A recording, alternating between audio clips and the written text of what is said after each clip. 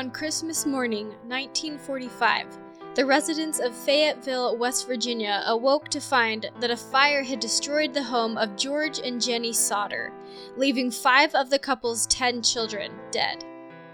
Or were they? Even before that Christmas day was over, inexplicable events and nagging questions made the disappearance of the Sodder children one of the country's biggest unsolved mysteries. Did 5 of the Sodder children really die in that fire? Join me this week as we explore the enigma of the vanished Sodder children. I'm Jaden McKell, and you're listening to Straight Up Enigmas.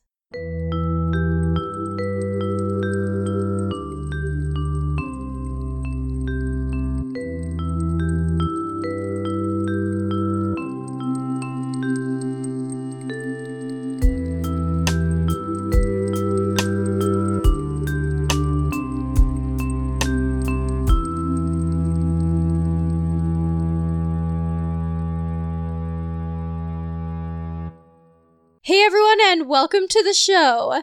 Thank you so much for joining me this week.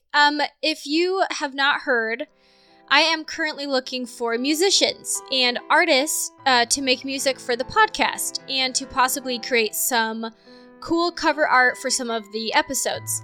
And I've already gotten a ton of people contacting me, which is super cool. It's really fun to get all of this talent coming to the show. One of the super cool, talented people that contacted me about writing music for the show, along with Chuck Flyer, who does the show's theme song, was Edmund Agabo.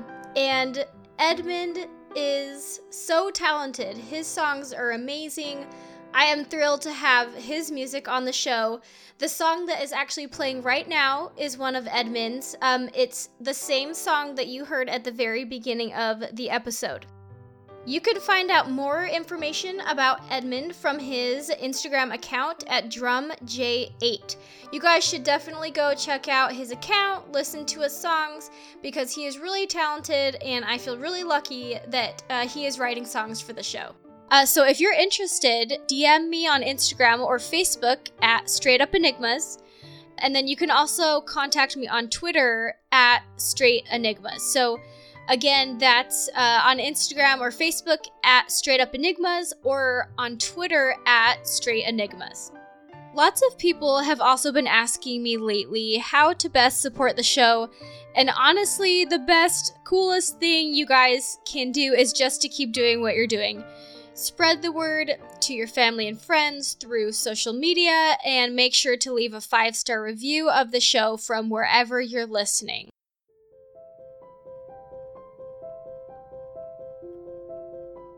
Let's dive right into the Sodder children mystery by looking at some facts. This is what we know for sure. 9 of the 10 Sodder children went to bed on Christmas Eve, 1945.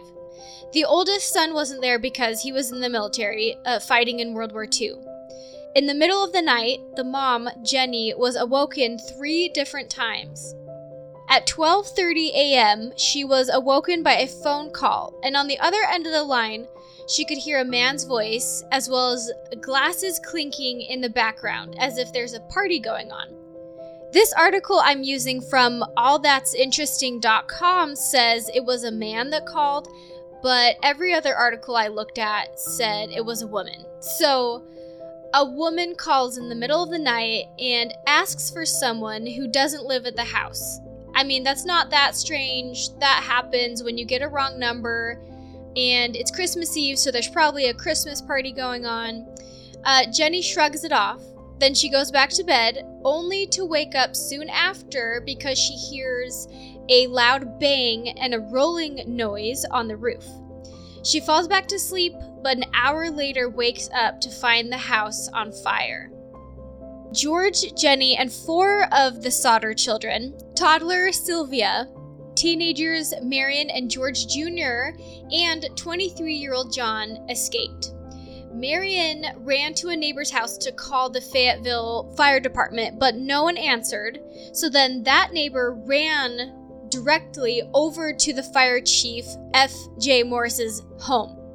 So George and Jenny tried to rescue their 5 children that were still in the house. Maurice, age 14, Martha, age 12, Louise, age 9, and then Jenny, 8, and Betty, 5. Everything they tried, though, failed. George's ladder was mysteriously missing, and neither of his trucks would start. He had 2 different trucks that he used for work, and he had even used them earlier that day on Christmas Eve, but then when he was trying to start his truck on Christmas morning, neither of them would start. Help did not arrive until 8 a.m., even though the fire department was just 2 miles away from the Sodder home. By the time the fire department got there, the house had long since burned to the ground. The 5 Sodder children that had gotten stuck inside were nowhere to be seen. There was no trace of them at all.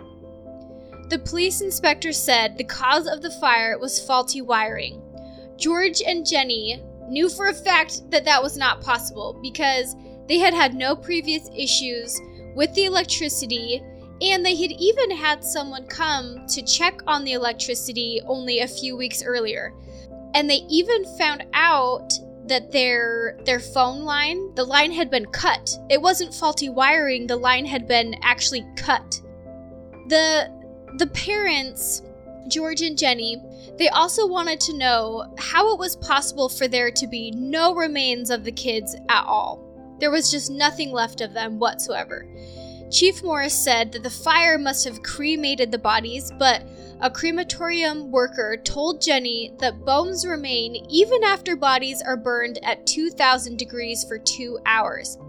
So I fact-checked this, and a common house fire, like the Sodders, is only going to be about 1,100 degrees Fahrenheit. So it wasn't nearly hot enough for the bodies to have been completely burned to ash. And the Sodder home had burned to the ground in about 30 to 45 minutes. So it's just not possible that 0 remains were found. There's no way. The mystery is even weirder than that, though. In the months before the fire, a drifter, a random passerby, he happened to show up at the house, claiming that he was looking for work as a driver. He walked to the back of the house, looked at the Sodder's fuse box, and predicted right then and there that a fire was going to happen because of a bad fuse box. A life insurance salesman angrily told George that his house would go up in smoke and his children would be killed as payment for his criticism of Mussolini among the area's largely Italian immigrant community. So this life insurance salesman, he gets spurned. George tells him that he doesn't want to buy from him. So he gets irate and he tells George that his house is going to go up in smoke. And he was threatening him because of George's criticism of Mussolini. He was an Italian in that area criticizing Mussolini. Some theories are that maybe the mafia didn't like his criticism of Mussolini. Maybe the mafia had something to do with it all. One of the other strange things that happened was one of the Sodder children had also told his dad that someone had been watching the kids get off of their school bus one day. And then the sightings began immediately after the fire.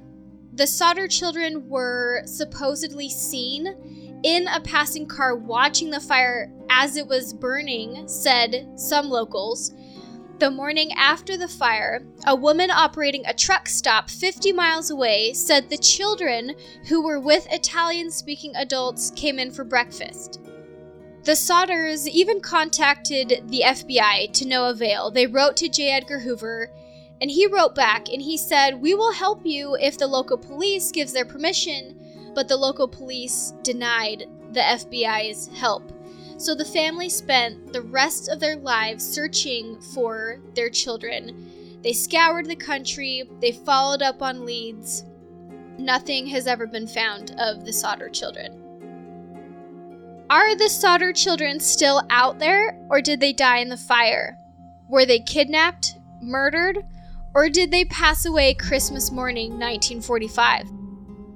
Nearly 20 years after the fire, in 1968, Jenny received a picture in the mail of a young man claiming to be Lewis, but attempts to find him led to nothing. George died later that year. Jenny built a fence around their home and wore black until she died in 1989.